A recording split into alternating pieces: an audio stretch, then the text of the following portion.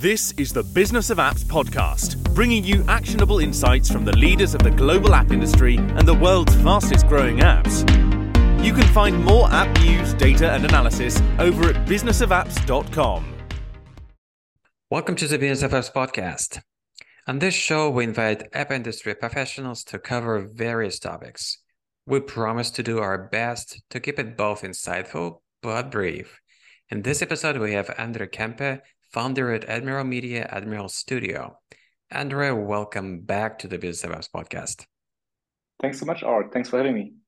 It's great to have you back on. All right. Something tells me that among people who are listening to this podcast, there are some who do remember how a dial-up mode should sound like when you're connecting to the internet. These people witnessed the fight for the dominance between the Internet Explorer browser from Microsoft and the one from the Mozilla Foundation. So they did remember the late 90s, early 2000s. But I'm not sure that these people are familiar with the terminology like Web 1.0, Web 2.0, Web 3.0, let alone the Web 3 ads. But today we have Andre to introduce us to the Web 3 advertising. Mm-hmm. Andre, you was a guest on the show back in 2020, mid-2020. For people who did not listen to that episode, please tell us about yourself. Well, I'm one of those guys who remembers the dial-up sound. It was a very exciting time to experience the internet back then, when you really had to think of which address you have to type in to find something, and because there wasn't a Google or something like that, right? So things have changed dramatically. Anyways, what I'm doing, so I'm running, you mentioned it, Admiral Media, performance marketing agency. We are like 20 people. We are running international campaigns on any paid social channel for a variety of clients, mostly subscription-based apps. But also I've co-founded Admiral Studio lately, and that's the topic today, basically, where we developed an advertising platform, basically with the knowledge of what we've learned from our past years in Web2 advertising, and try to apply this to Web3 in the crypto world, basically. And this is what Admiral Studio does. And we have developed a platform called Wallet Ads. And this is basically something we wanted to discuss today and compare a little bit with the app advertising or web advertising that most of you guys know, certainly. All right. So yeah, speaking of Web3, before introducing the Web3 ad notion, let's cover what's been happening up till now. And obviously, in-app advertising is the most prominent part of the mobile advertising landscape. So what is the standard in-app ad today? How widespread is it among different app categories? How efficient they can be? Can you give us some few data points just to kind of draw the picture? Mm-hmm. Well, I think most of us, if you look at yourself, Art, how you use your mobile phone versus how you use your computer, right? I think at least in the professional world, most of us use desktop for emailing, for Excel, for Google Sheets, Word documents, whatever, contracts, and so on. But on the mobile phone, our behavior very often changes. We do the same things. We also comment on emails and whatnot. But we start using games, we start using social media, we surf on Twitter to check in what Elon does lately, and so on, right? Yeah. So the behavior is a little bit different, certainly. And the users show that also when you analyze your web traffic, as an example, right? 70, 80% of traffic on regular websites are coming from a mobile device nowadays. And the apps are, on top of that, adding a huge chunk of volume of traffic since we are switching between the apps so quickly. I open my Instagram, I go over to Twitter, I open my TikTok, and this happens within milliseconds, basically, right? So has advertising changed and is different between desktop and mobile already. what I can actually do on a mobile device versus what I can do on a desktop computer is already a little bit different, because typing is easier on a keyboard versus on a mobile phone when it comes to, I don't know, credit card insertion and these kind of things. So purchase behavior is different on those devices. And also how ads look like is so much different. But these are just the very simple things to compare mobile and desktop. When it comes to in-app advertising, there's no so much difference between mobile web and in-app ads, right? So this is pretty much quite similar.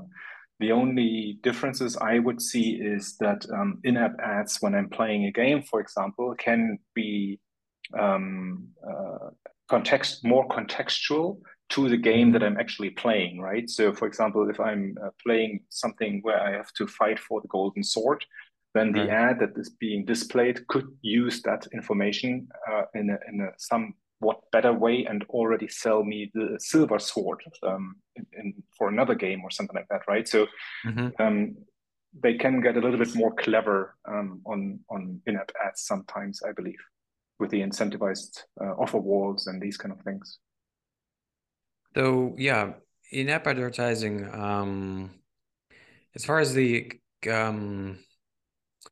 how popular they are in different categories, I think if you just mentioned the games, but I think that would be applicable to utilities, social apps, and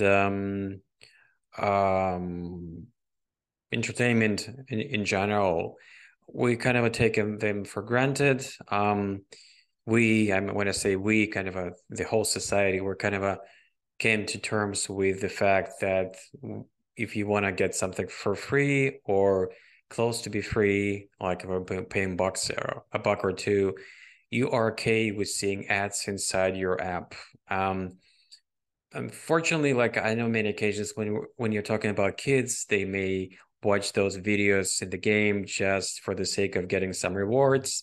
So in those cases, advertising does not really work. I mean, people are watching video ads and just for the sake of getting their reward, but not actually with an intent that using anything that it was advertised in those videos. But at least just to give you a sense that in-app ads, it's kind of a part and partial of the experience of using mobile apps today, like it was the case with the advertising on a desktop, which we mentioned previously. And this is the landscape of advertising as it stands right now when we are in the current era of digital advertising. So having said that, what is in your opinion, are drawbacks for in-app ads? We live in a very dynamic world, and the app industry mirrors its rapid changes. Your app growth depends on new knowledge and skills like never before. This December, one and only Berlin will open its doors for app marketers from all corners of the world. Go to apppromotionsummit.com/Berlin to register and be part of it.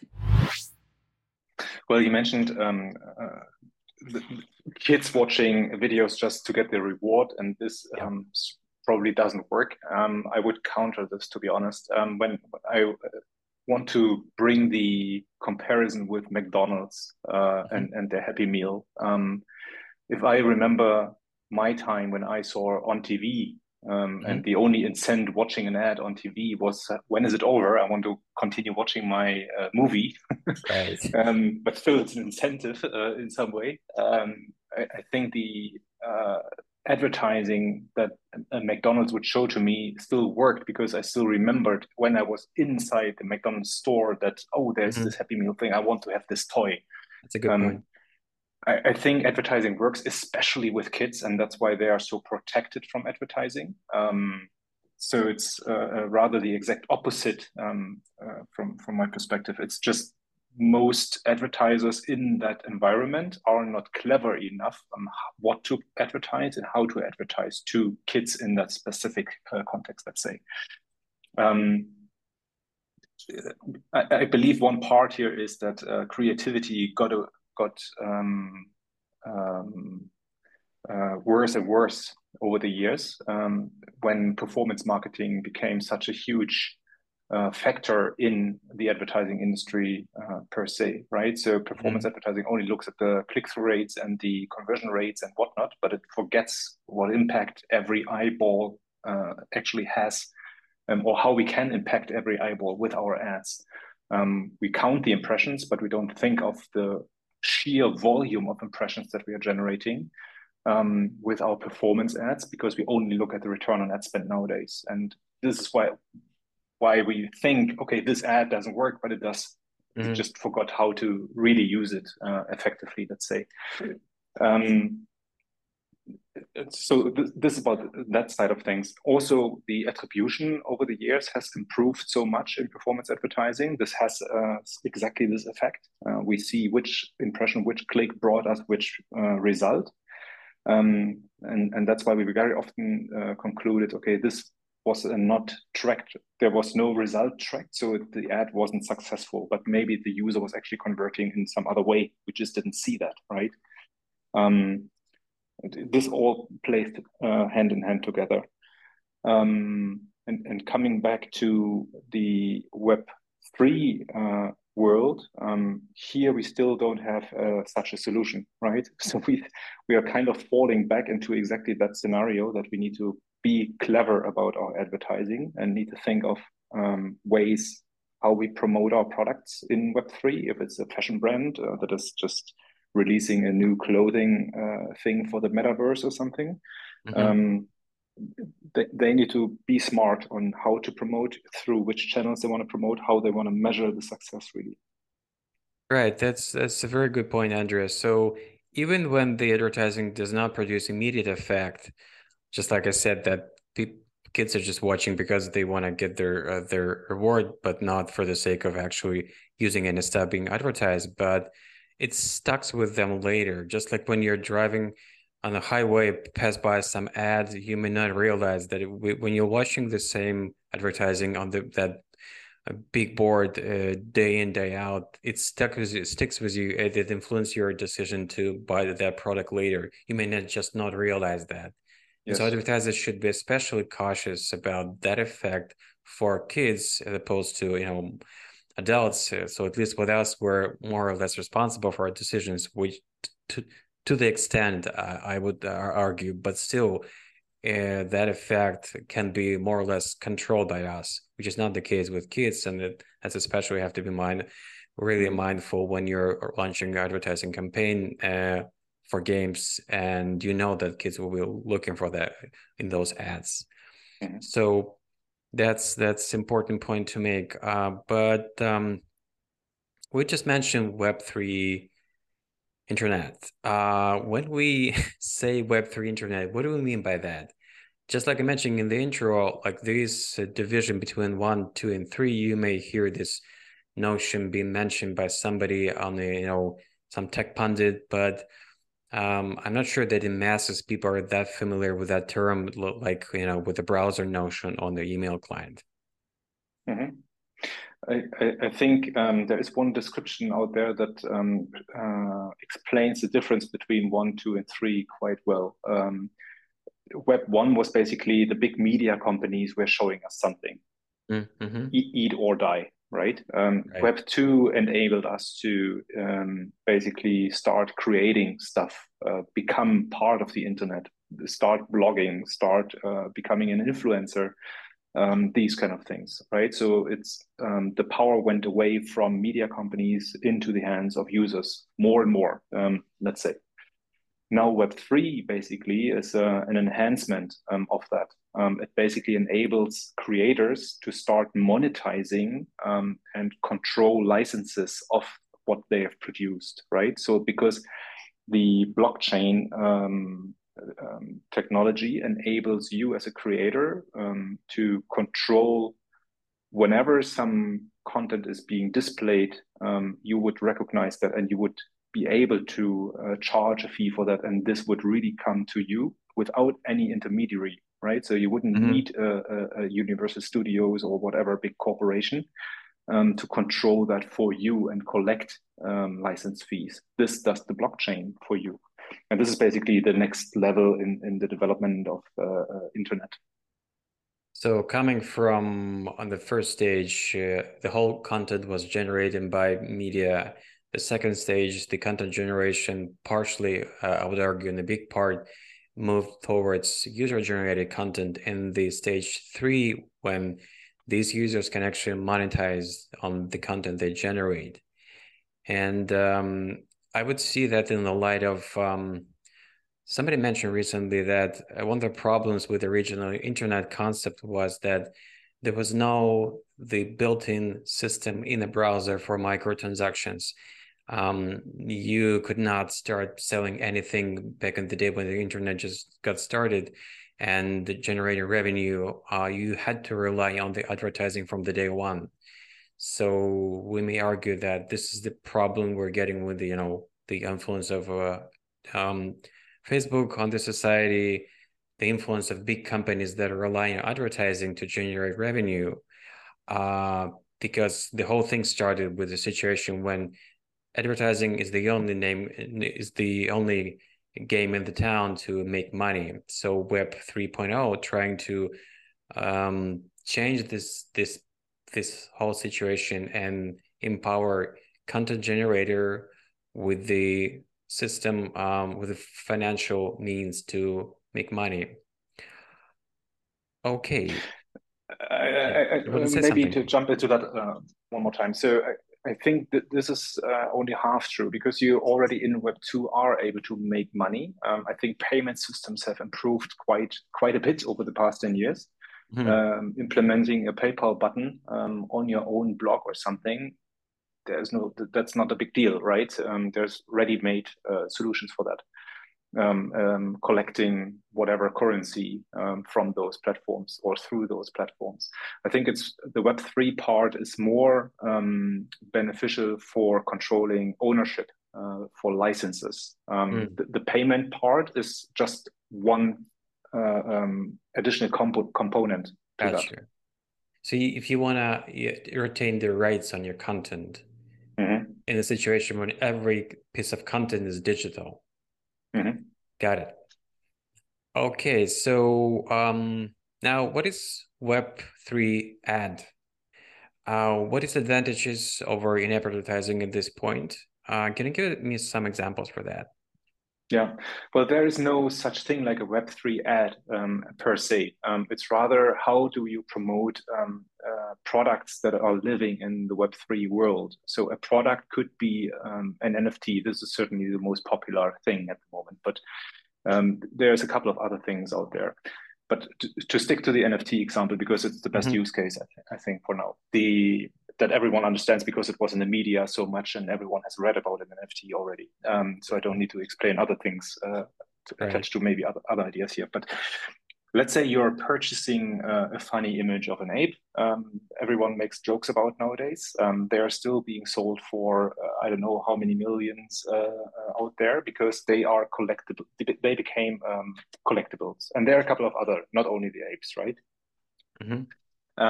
So this is a Web3 product, because here you have an image where the original license is being maintained within the blockchain. You can check the smart contract. Within the smart contract, everything's written down, like who owns what and what money goes to whom in a secondary market, for example. So, for example, you are buying one of the apes, and then you want to sell it to me on the secondary market, and you paid 500,000. I am paying $1 million. Now, in theory, you would make a 500K profit, but maybe in the smart contract it's written that the original creator of the ape still gets 250 grand for this reselling, and this is automatically happening without them being involved, without them giving an additional approval, signing something, whatever. They would automatically earn exactly that amount, right?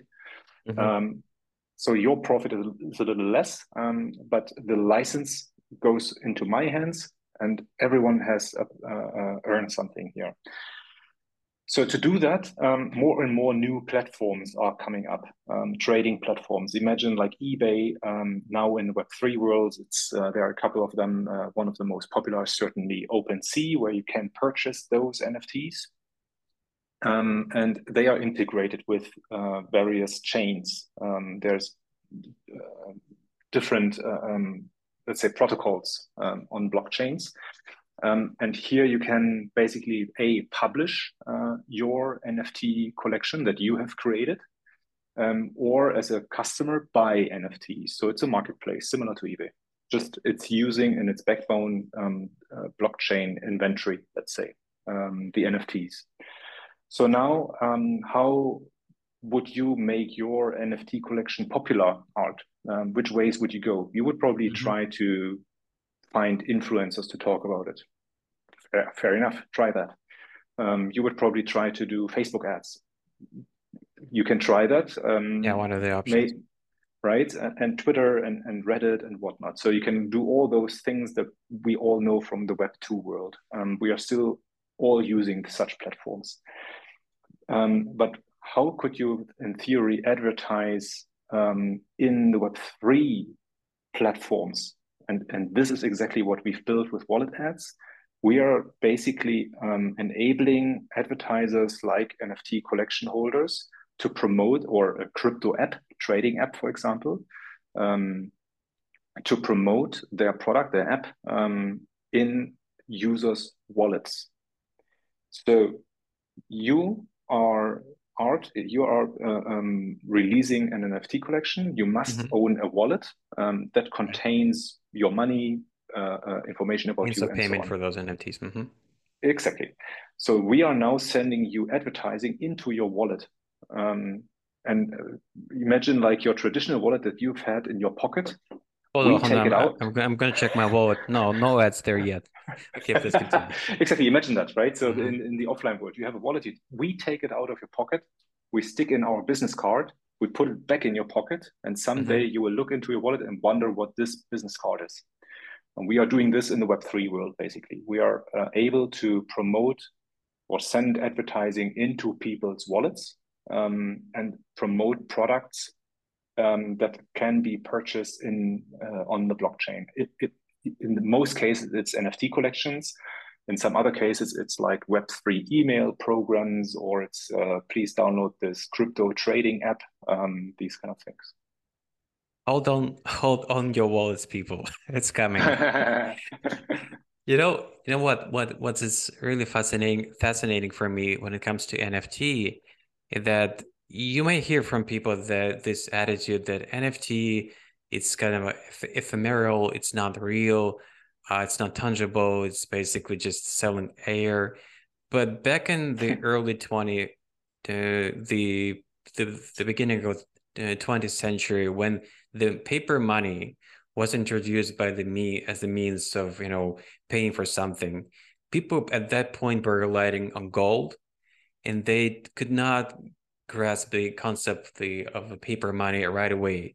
It was a bit of a backlash. Okay, I could completely understand how can I pay with the gold. It's something that I really understand. So what's up with this paper money? So today it would be really laughable if somebody would start, disputing the concept of a paper money. So we're kind of moving through the next transition with the NFT right now, because to be honest, from a biological perspective or not consciousness, they're all the same: gold, money, NFT.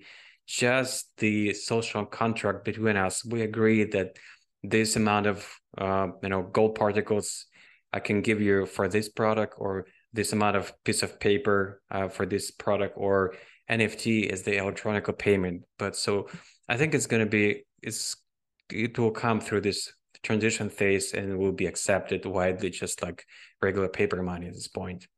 I couldn't describe it in a better way. It's exactly what's happening. Like, value gets created from the consensus of many, let's say, right? So many people just agree, okay, this has some value for me. I would be willing to pay for that X amount, right? And this consensus is creating value. So it's not about the material that I'm exchanging. Exactly. What you just described, right? So perfect. Yeah.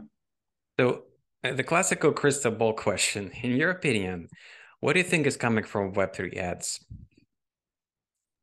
What do you mean coming from Web3 ads?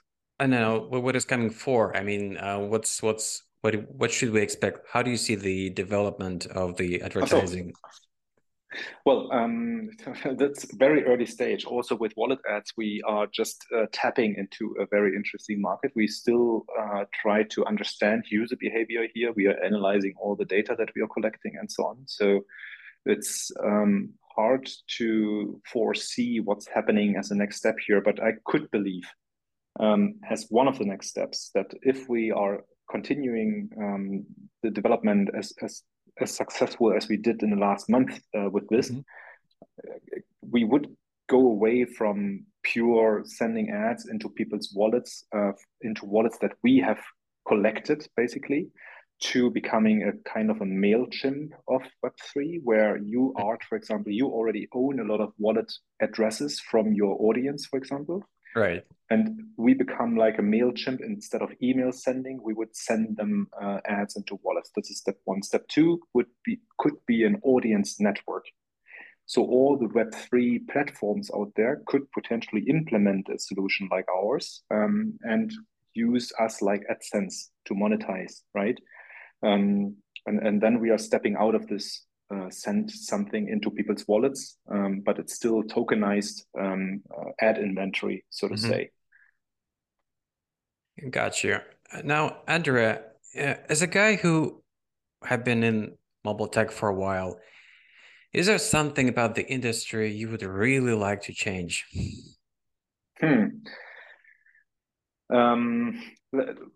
I think this is not related to Web 2, Web 3, Web 1 or something. It's rather, I would say, how people think of advertising and how it should be managed in general. I think this is something what I would like to change. First of all, we need to go back to be just performance marketing guys. We need to realize we do advertising and use the chances that we get, right? We only have that few seconds of a user to make this user interested in the product that we advertise. And we have totally forgotten about this since performance marketing skyrocketed like crazy in the last years. This is coming back to the first part of our conversation about the kids' eyeballs, right? Yeah. So this is the first thing, and then also when it comes to how it's being managed, I think something needs to change in terms of how you perceive a product development and advertising. You don't need to have everything in-house. You don't need to develop everything yourself and reinvent the wheel for everything. There is so many awesome solutions out there that you can just integrate, implement, and pay a little fee for that instead of day focusing your product development team, challenging your marketing team with new things that others have mastered already, right? I think this perception needs to change a little bit from people, but because I believe it comes only from one train of thoughts. The more people I manage, the more projects I manage, the more power I have in the company, or the more I can show how great I manage these things and how many great ideas I have developed and products I've developed. But it's actually not needed, right? The ultimate goal is generate revenue, generate value, and not how many people you hire and how many sub products you have developed internally. Yeah, I think I absolutely see what you're saying. We still cannot accept the notion that pretty much anything, if you look around any product, service, anything you can see is a product of collaborative development. We are not living in a world where things are done by a single individual. Even the brightest minds you can think of are standing on the shoulders of giants, as that famous phrasing says. So do not it's completely okay for you to be smart compilers, the smart people on the top of the chain of different tools developed by other people, and it's still kudos and credit goes to you as a guy who can pull it off. but do not start from reinventing the wheel, as you're saying. Absolutely. Yeah. Yep. So before I let you go, Andrea, how can people get in touch with you and get more information about what you do? I think the easiest way is just my LinkedIn profile. It's probably the only platform I use multiple times every day. Okay, a little bit of Twitter as well, but Yeah. let's say for professional contacting, use LinkedIn, please. Yeah. So LinkedIn is still the same platform to use. Yeah. Okay. Thank you, Andrea. Thank you so much for coming on the show and spending time with us. Thank you. Bye-bye. Thank you, Art. Have a good one. And that was Andrea Kempe, founder at Admiral Media at Admiral Studio. To listen to more episodes, subscribe to our podcast on iTunes, Spotify, Stitcher, Google Podcasts. Just search for Business of Apps and you will find us easily. We release episodes on Mondays, so subscribe and you'll be able to get new episodes on your smartphone, tablet, or computer as soon as we release them. And please don't forget to leave us a review or comment on iTunes. It is highly appreciated. And all episodes will also be available on businessofapps.com. Thank you for listening. See you next week. Thank you for listening to the Business of Apps podcast. For more, head on over to businessofapps.com.